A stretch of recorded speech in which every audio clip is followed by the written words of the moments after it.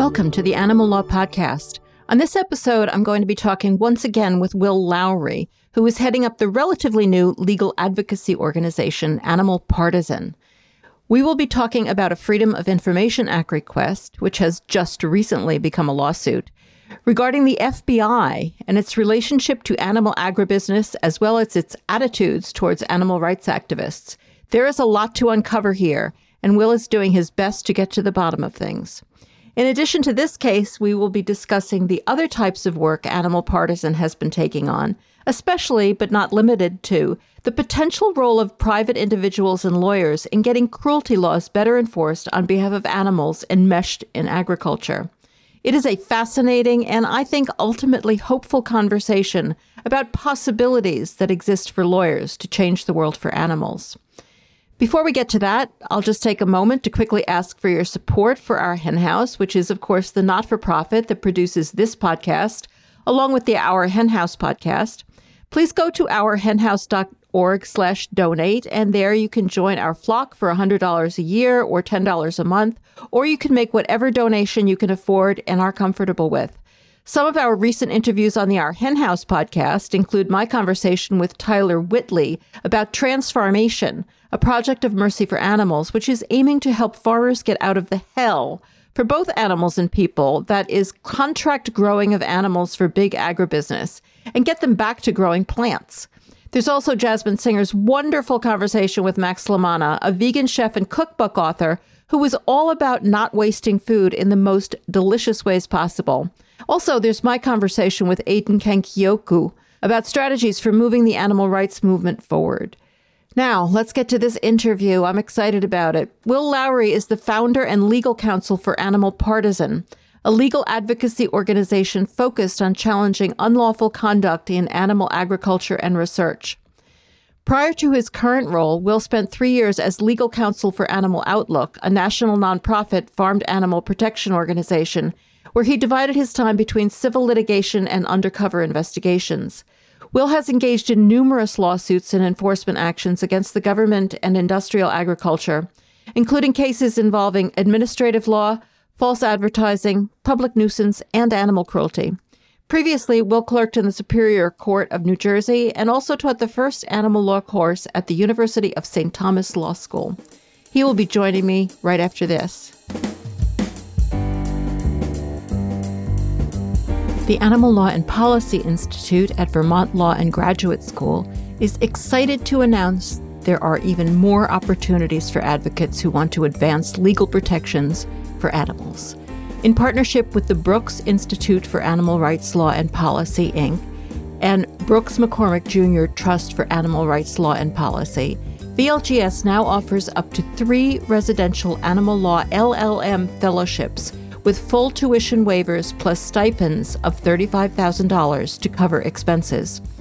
Brooks Institute for Animal Rights Law and Policy Fellows will earn an Animal Law LLM degree and practical law and policy experience from one of the nation's leading animal and environmental law programs. This unique degree and fellowship opportunity is open to recent law school graduates, experienced animal law attorneys and scholars, and those wanting to shift their careers to incorporate animal protection law. VLGS is one of only 2 law schools in the world offering an animal law LLM degree with a carefully tailored curriculum focused on experiential learning and scholarship to help advance graduates' careers. To learn more about the fellowship, animal law, and policy degree programs, news, and events, please visit vermontlaw.edu/animallaw.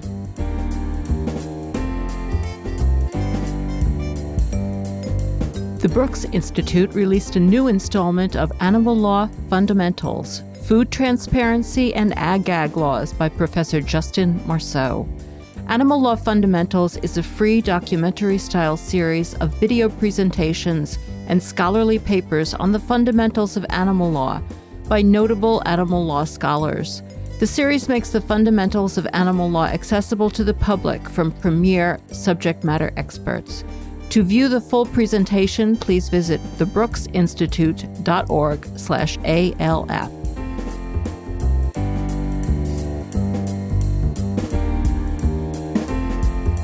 Welcome back to the Animal Law Podcast, Will. Thank you so much for having me. It's always good to be here. Well, it's great to have you because, as you know, I love the work that you do. I find it fascinating. And I thought today we would focus on a particular case. But in addition to that, I really want to hear kind of the overall of what you're doing at Animal Partisan. Just start out by telling us a little bit about what Animal Partisan is. Then we'll get into the case, and then we'll go into a little bit more of the overview. Sure. Animal Partisan is a legal advocacy organization. So it's about just a little over a year old. I had started it after several years at a prior animal protection organization. Our scope is really isolated to animals in agriculture as well as animals in research. And the intent of Animal Partisan is really to take strategic, creative, and novel legal actions against those industries. We're trying to do it sort of with large impact and low resources. So we make lots of use of pro bono attorneys, law student interns, pro bono law students. And we're really looking for creative, novel, different avenues to challenge those industries. They may not always be the most glamorous. We may not be talking 5-7 year litigations, but we're hoping to use the law and to use different creative avenues in the law and have an impact to reduce animal suffering in agriculture and research. Yeah, I'm not sure what your idea of glamour is, but 5 to 7 years litigations is not my idea of glamour.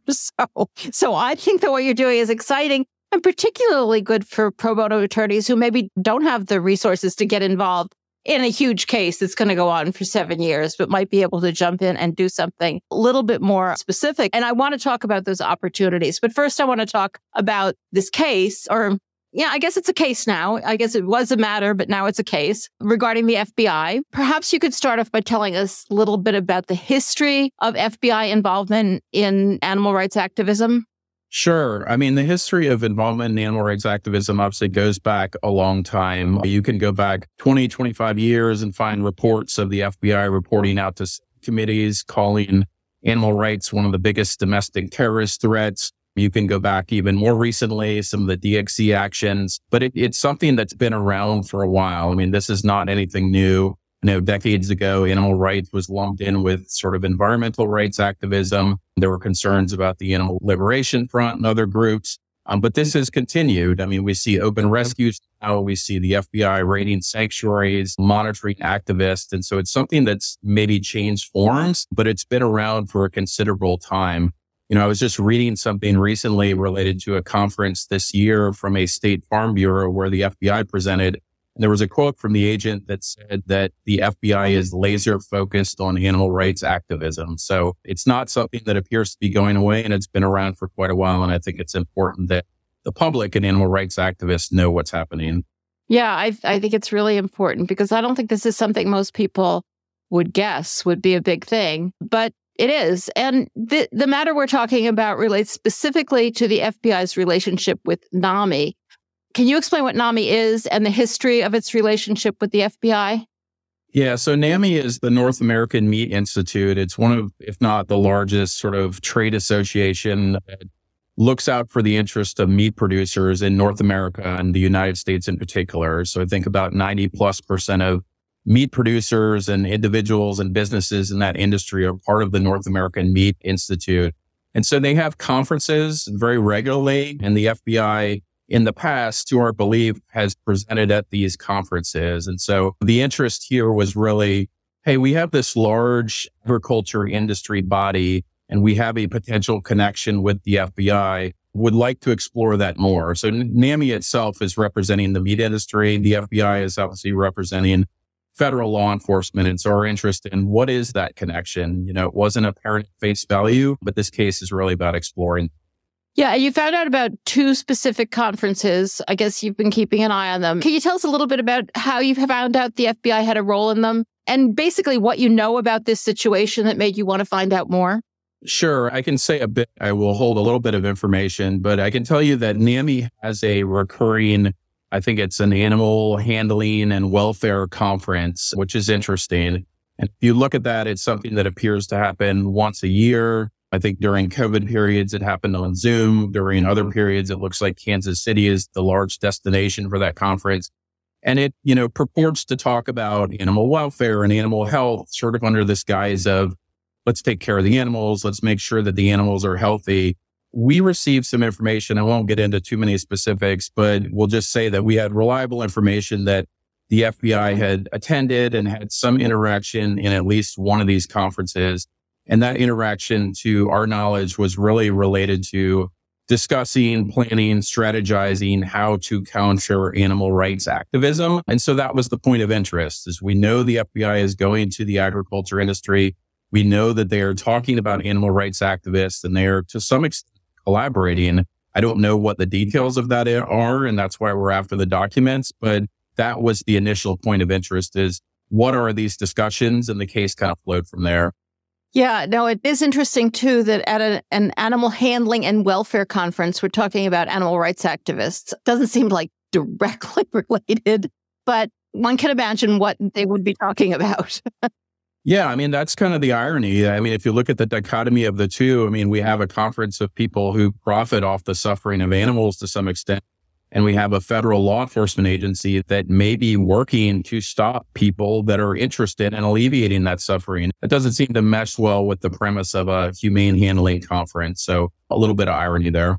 All right. So this is what led you to the Freedom of Information Act. And I imagine almost everybody listening has at least heard about it. And you can kind of tell what it is even just from the title, but probably not everyone listening is familiar with how it works and with its specific provisions. So maybe we can get into that. And first of all, I should point out, we're talking about the federal FOIA.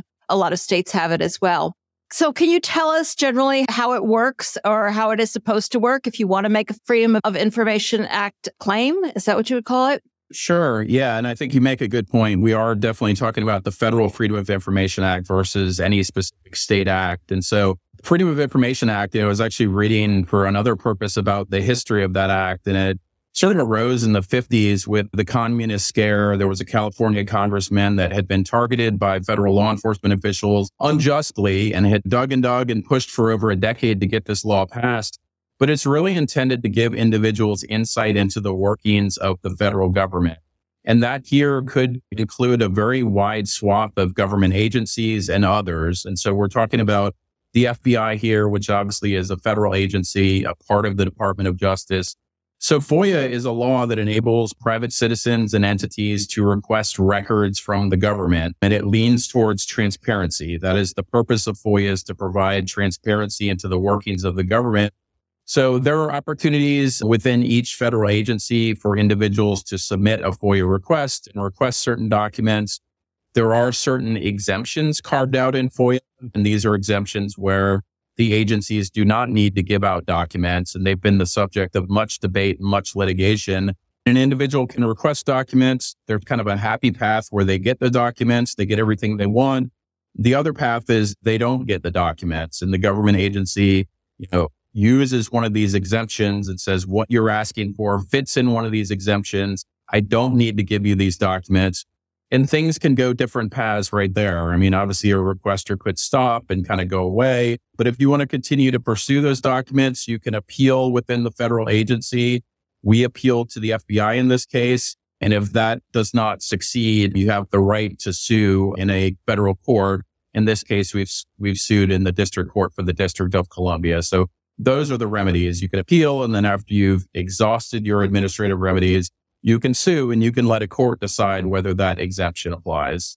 So getting back to the statute itself, I'd like to know you don't have to go through all of the exemptions, but if you can talk about what exemptions are relevant to our conversation here and just give us an idea of what those are. And also, I forget the exact language. I think it might be reasonably segregable. It's not like the agency can just say, well, there's a secret in there, and so we're not giving you the entire thing. They are supposed to give you what they can. Is that right? Yes. And that's one of our positions here, is that, there was sort of just this default that, everything you ask for fits in this exemption, which I'll talk about in just a moment.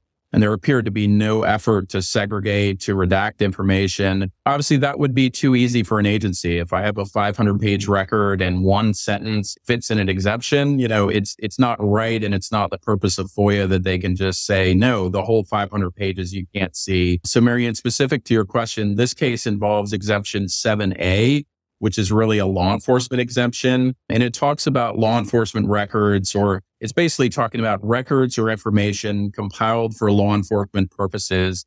And the text of the exemption says, but only to the extent that production of such law enforcement records or information could reasonably be expected to interfere with enforcement proceedings.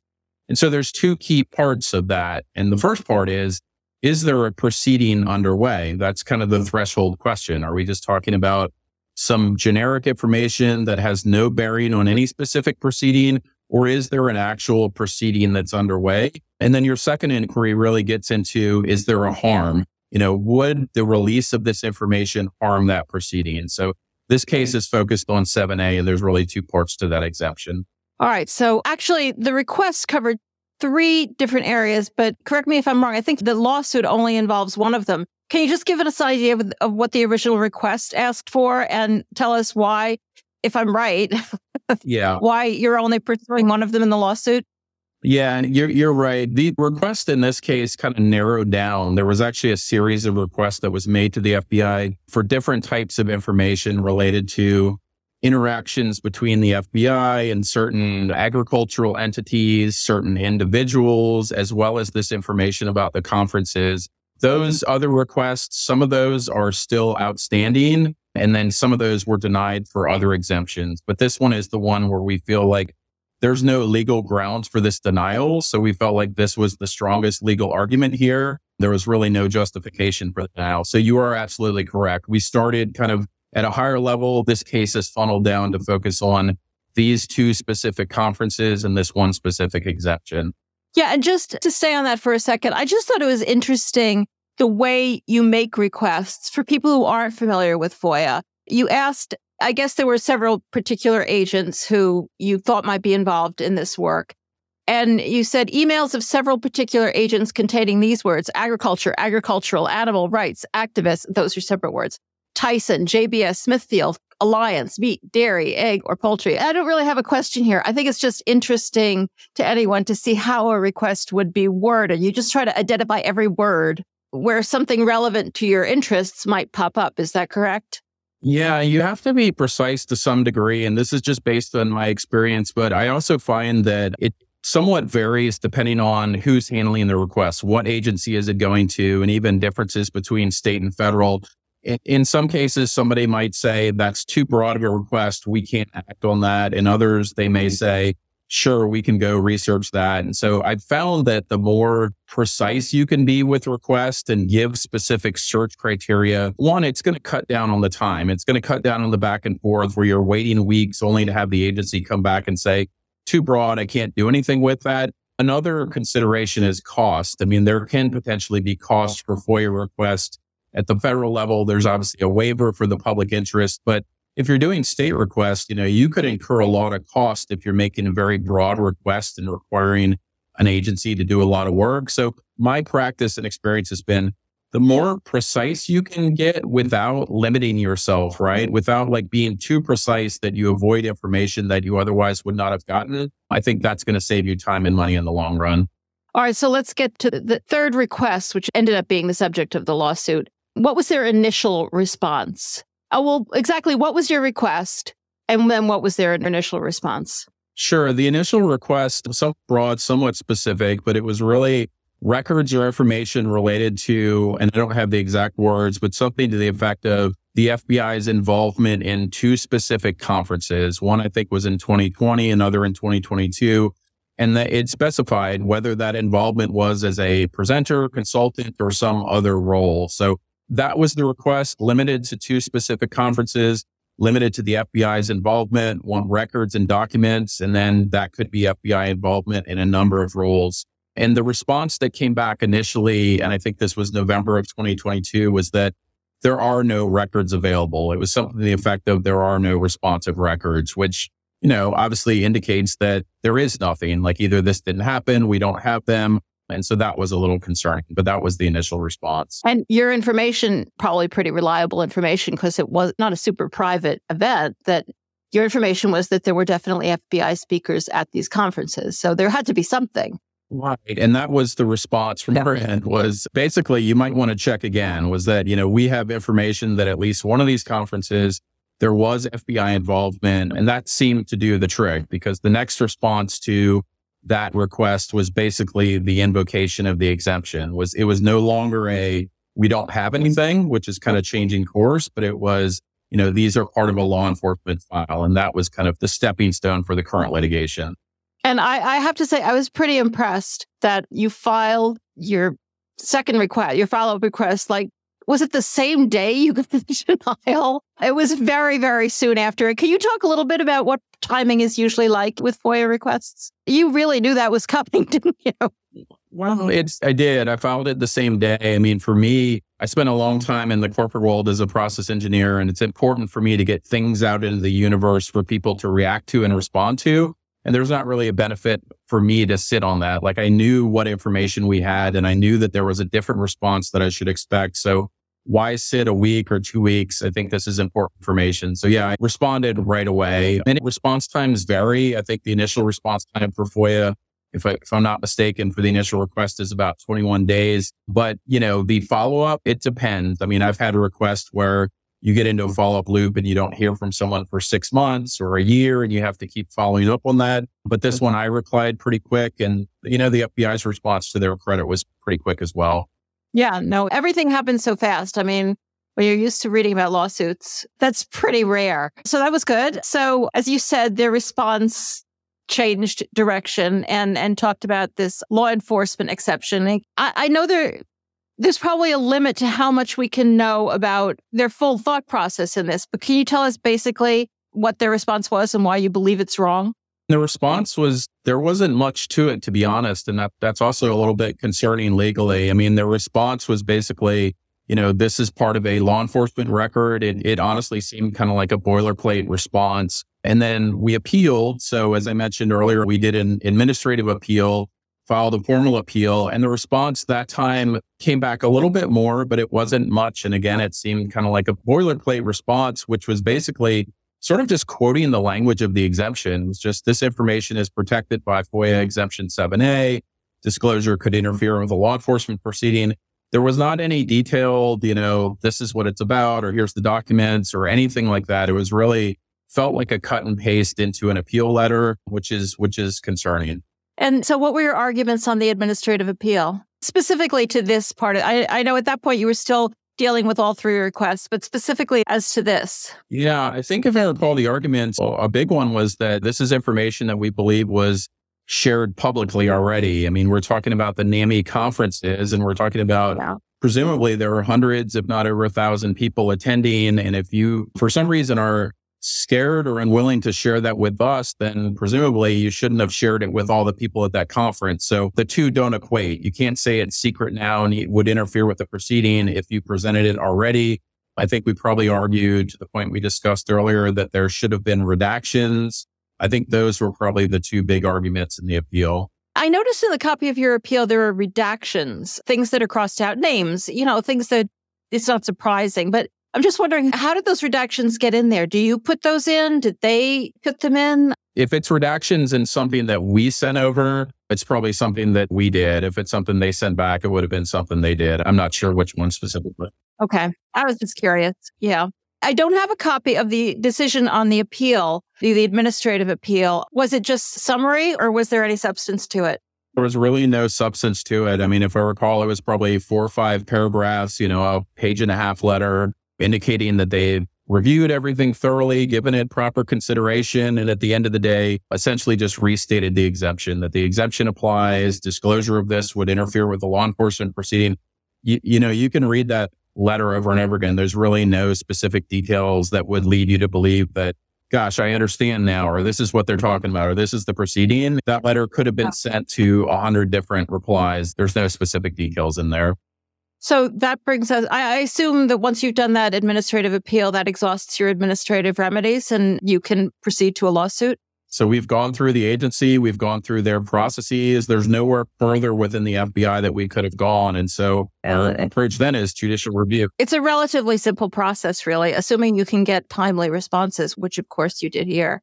All right, so that brings us to the lawsuit. You are actually not litigating this yourself. You're represented here. Can you tell us about that? Yeah, I would be happy to. We are represented by 2 organizations. The first one is the Vermont Law and Graduate School Farmed Animal Advocacy Clinic, run by Laura Fox there. We've got a student, Andrea McMillan, that spent a lot of time on this case. And so I think it's either the first or one of the first cases that they've taken on. It's a new clinic doing great things. as an alma mater of that school, absolutely happy to work with them, but we've been very, very happy with their support. The second attorney working for us is a gentleman named Pete Sorensen, who runs the Sorensen Law Office in Oregon. Pete is a seasoned FOIA litigator. That's what he did. He's taken this case on pro bono. He's been a great resource for us. So I feel very fortunate on behalf of Animal Partisan to have two excellent counsels on this case. Yeah, that is really great. And FOIA itself, you don't have to go to the Administrative Procedure Act or anything. It has its own citizen suit provision, right? FOIA has a judicial review provision. I probably would be better off letting Pete answer. I think, it's to some extent overlapping the APA, but in large part, I think we're relying on FOIA. Okay. And just as a couple of interesting things I noted that the government seems to have the burden of proof, which is good.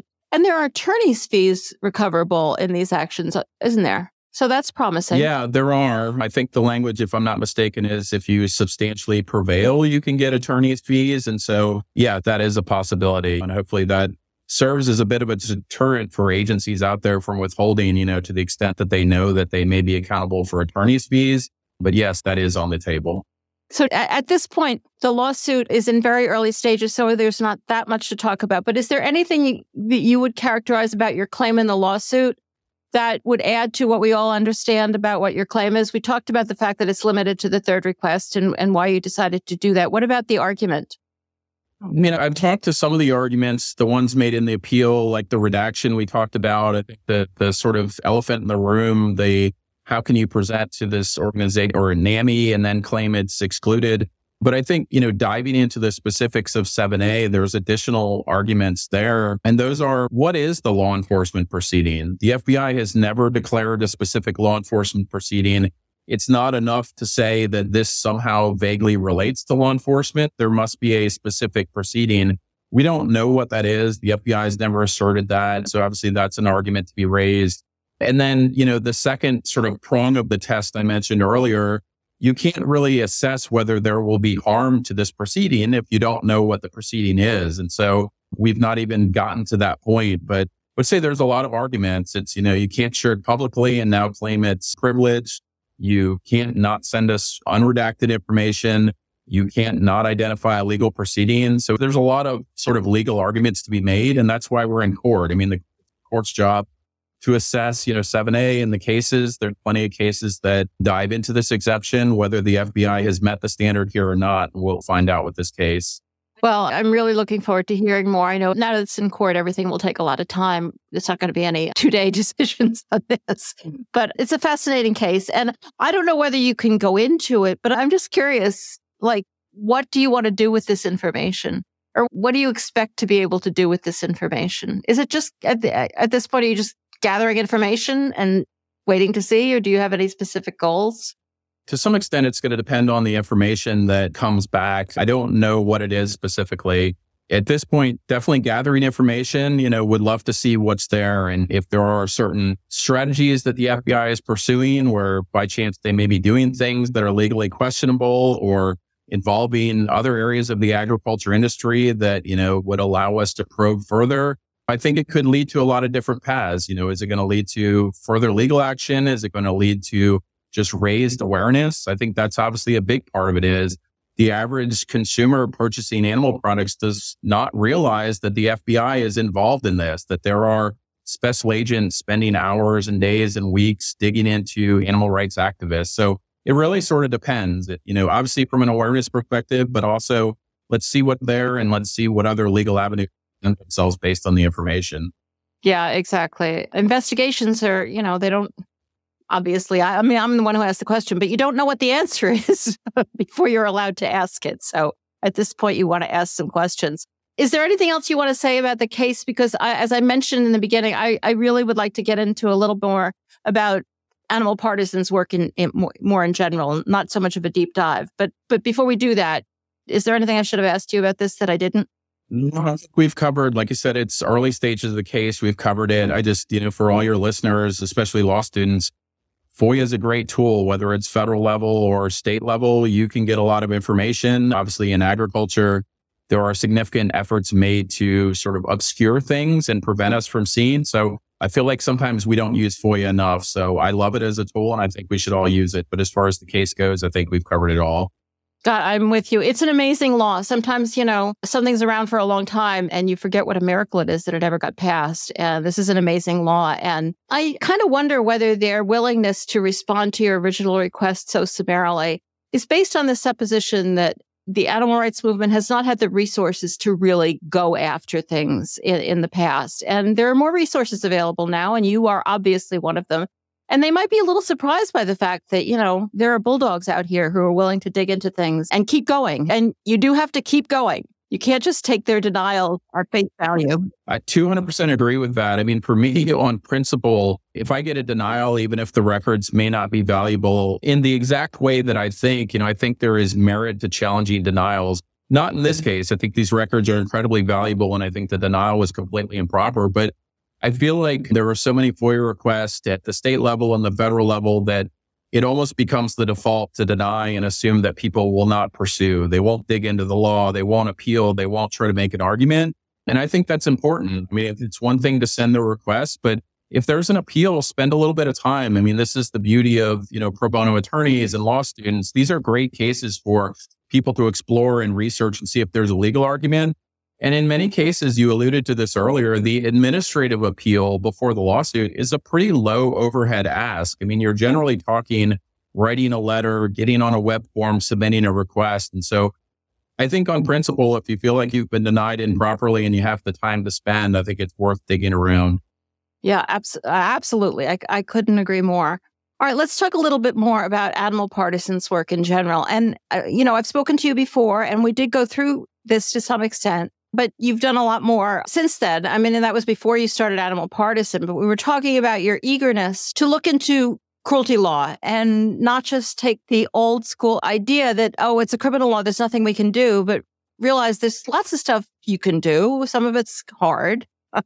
Some of it takes a lot of digging. But there is stuff you can do. And a lot of what you've done so far since founding Animal Partisan is cruelty complaints. So how are you pursuing that? Last time we talked about Pennsylvania has a particularly interesting provision, and I notice a lot of your work still is in Pennsylvania, but you have done some work in other states as well.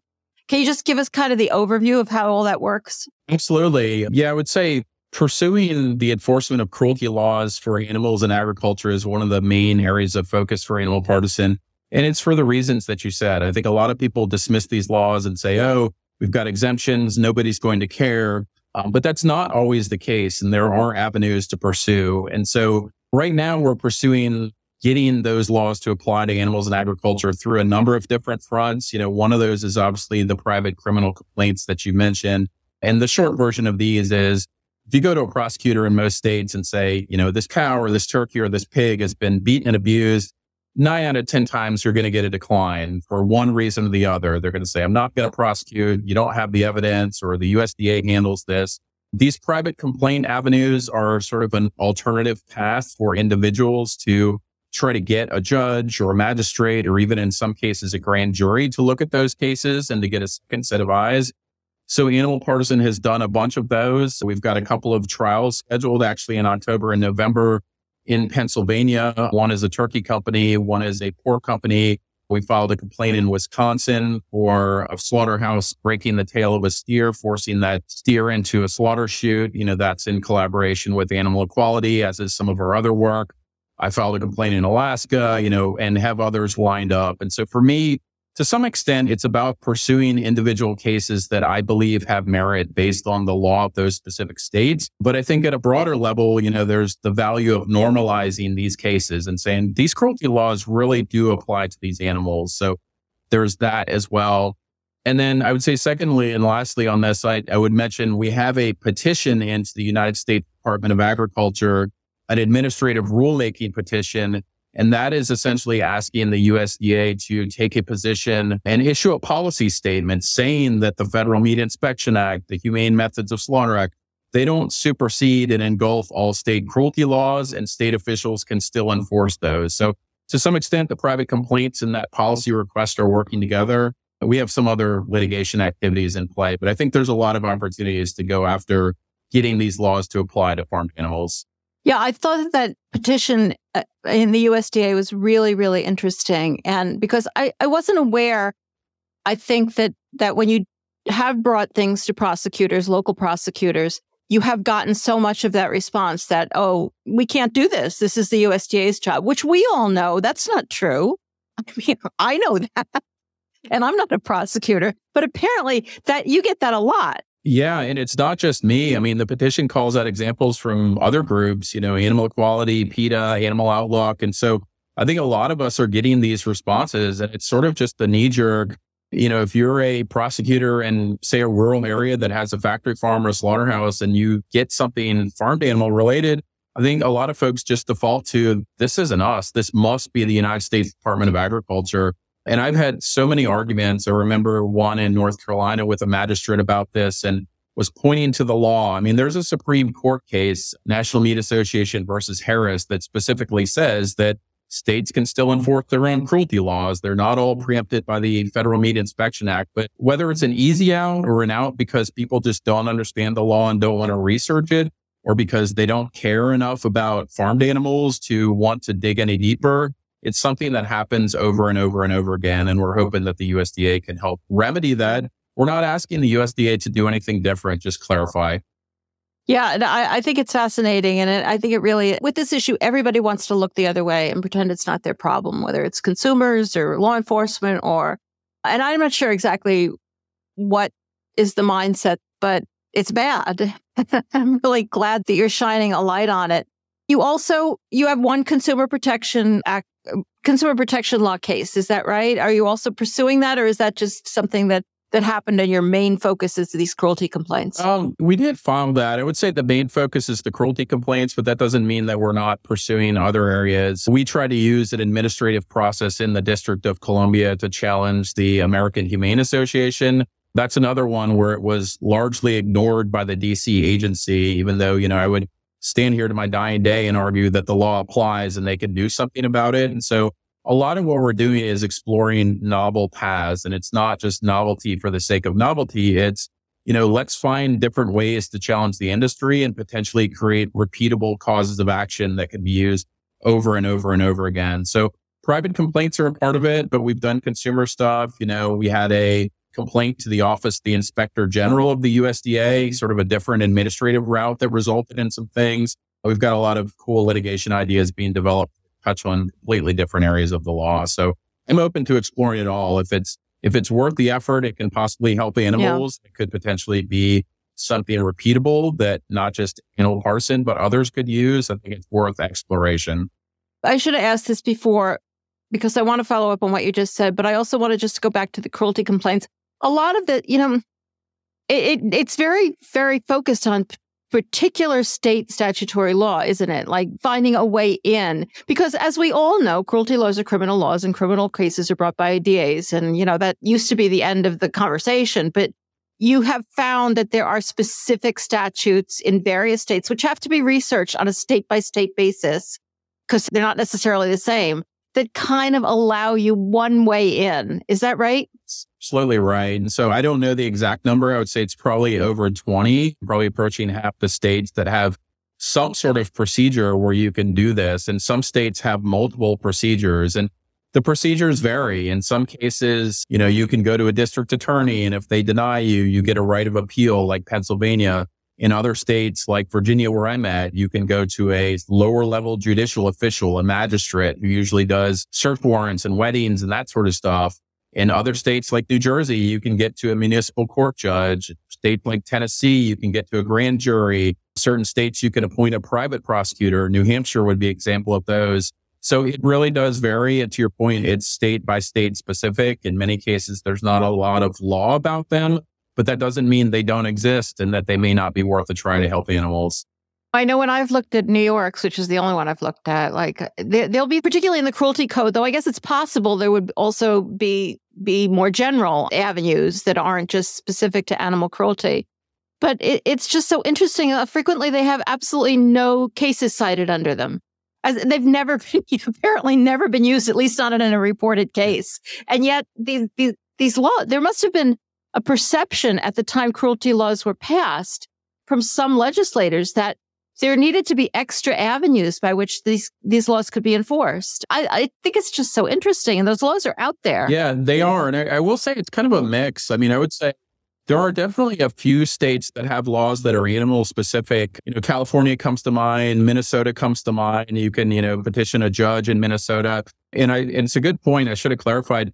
Many of these states are not animal specific. So when I'm talking in Pennsylvania, if you look at the case law for that statute, a lot of those cases are related to police abuse and just, police, inappropriate conduct, people being shot, relatives bringing cases. And, other cases, other states, there are procedures that just generally exist for citizen disputes. In New Jersey, if you've got a neighbor, doing mischief on your property, you can bring the case. So there are definitely some that are animal specific, but I would say in general, they are just out there for citizens who may not be satisfied with the resolution of the criminal justice system.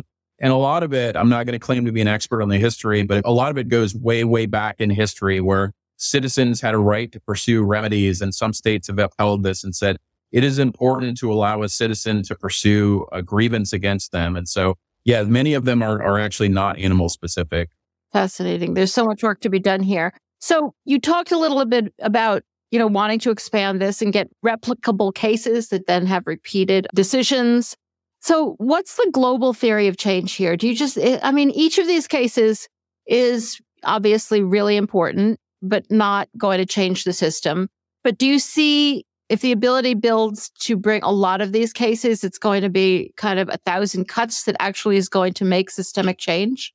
Yeah, I certainly think that that's part of it. Obviously, just every case on its own has merit. I wouldn't bring a case, just for the larger picture. The cases that we're bringing all have individual merit, and we believe that the laws were broken. But I think there is a larger picture here. And part of it is, like I said, normalizing that cruelty laws really can apply to animals used in agriculture.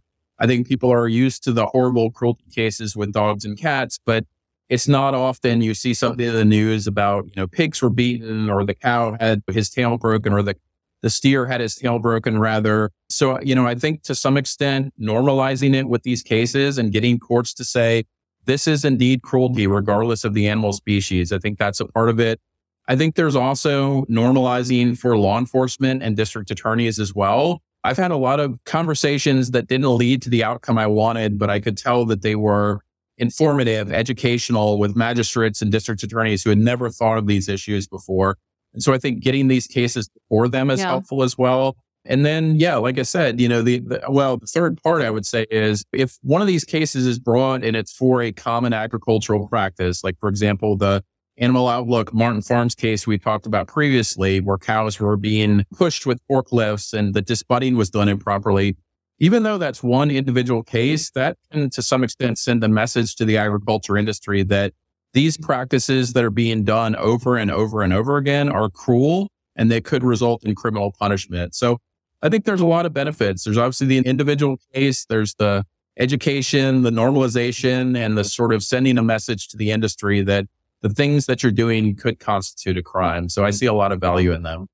I see enormous amount of value and a way where lawyers can really make an enormous difference. And you do have on your website, you talk about opportunities for practicing attorneys and internships for, I guess, law students or maybe for practicing attorneys as well. So can you tell us a bit about how that works now and what your dream is of this worldwide animal partisan cadre of lawyers? I don't know whether you have that dream. I just made that up. Sure, absolutely. So to me, it's kind of a logical marriage. There is no end of opportunities to explore the law for ways to help animals. Like the legal system is vast. We've just talked about so many obscure statutes that require research and writing to find them. And there are many, many others in completely different areas of the law.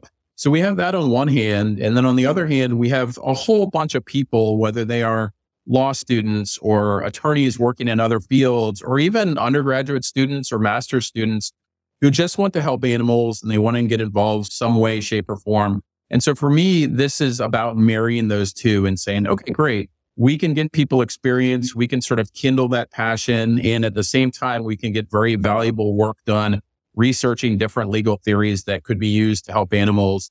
I would say right now, Animal Partisan, we have 3 interns. We're engaged with about 6 different law school pro bono groups that constitute about 20 plus students. We've got about 7 pro bono attorneys, so probably about 30. And then I've got an undergraduate student and a master's student. So we probably have about 30 pro bono resources, whether they're students or attorneys, working on developing legal theories. Generally always open for more. I'd say right at the moment we're a bit full, but people can check out the website, and if they are interested, can certainly send an email, and I will try my best to find projects. For me, it's kind of a win-win.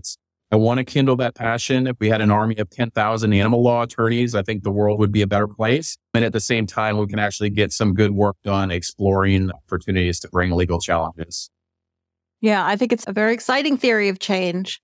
And as I said, it's giving opportunities for lawyers. And sometimes it's really hard to know what those opportunities are for people who are in private practice and want to do something. But like I said before, maybe taking on a 5 to 7 year, very complex case under the Endangered Species Act is really not in the cards. This is something that people can get a grasp on. If somebody who worked for a firm wanted to take on a case, heard of something locally, wanted to do the research, came up with a case, would they represent you? I mean, you're a not-for-profit, in their law firm, they might be required to be representing a not-for-profit. Is that how you see things working?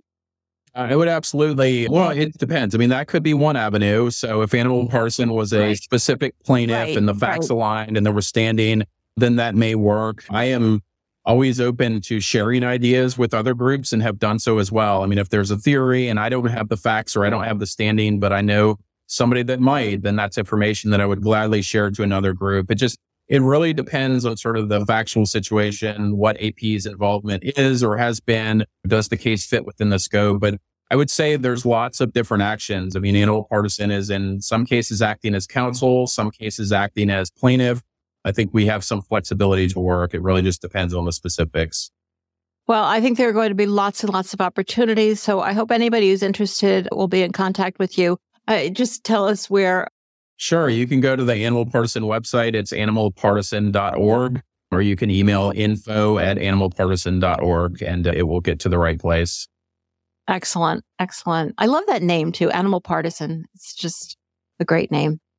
Thank you so much for joining us today, Will. This has really been very informative. Thank you for everything you do and for having us once again. I really appreciate it.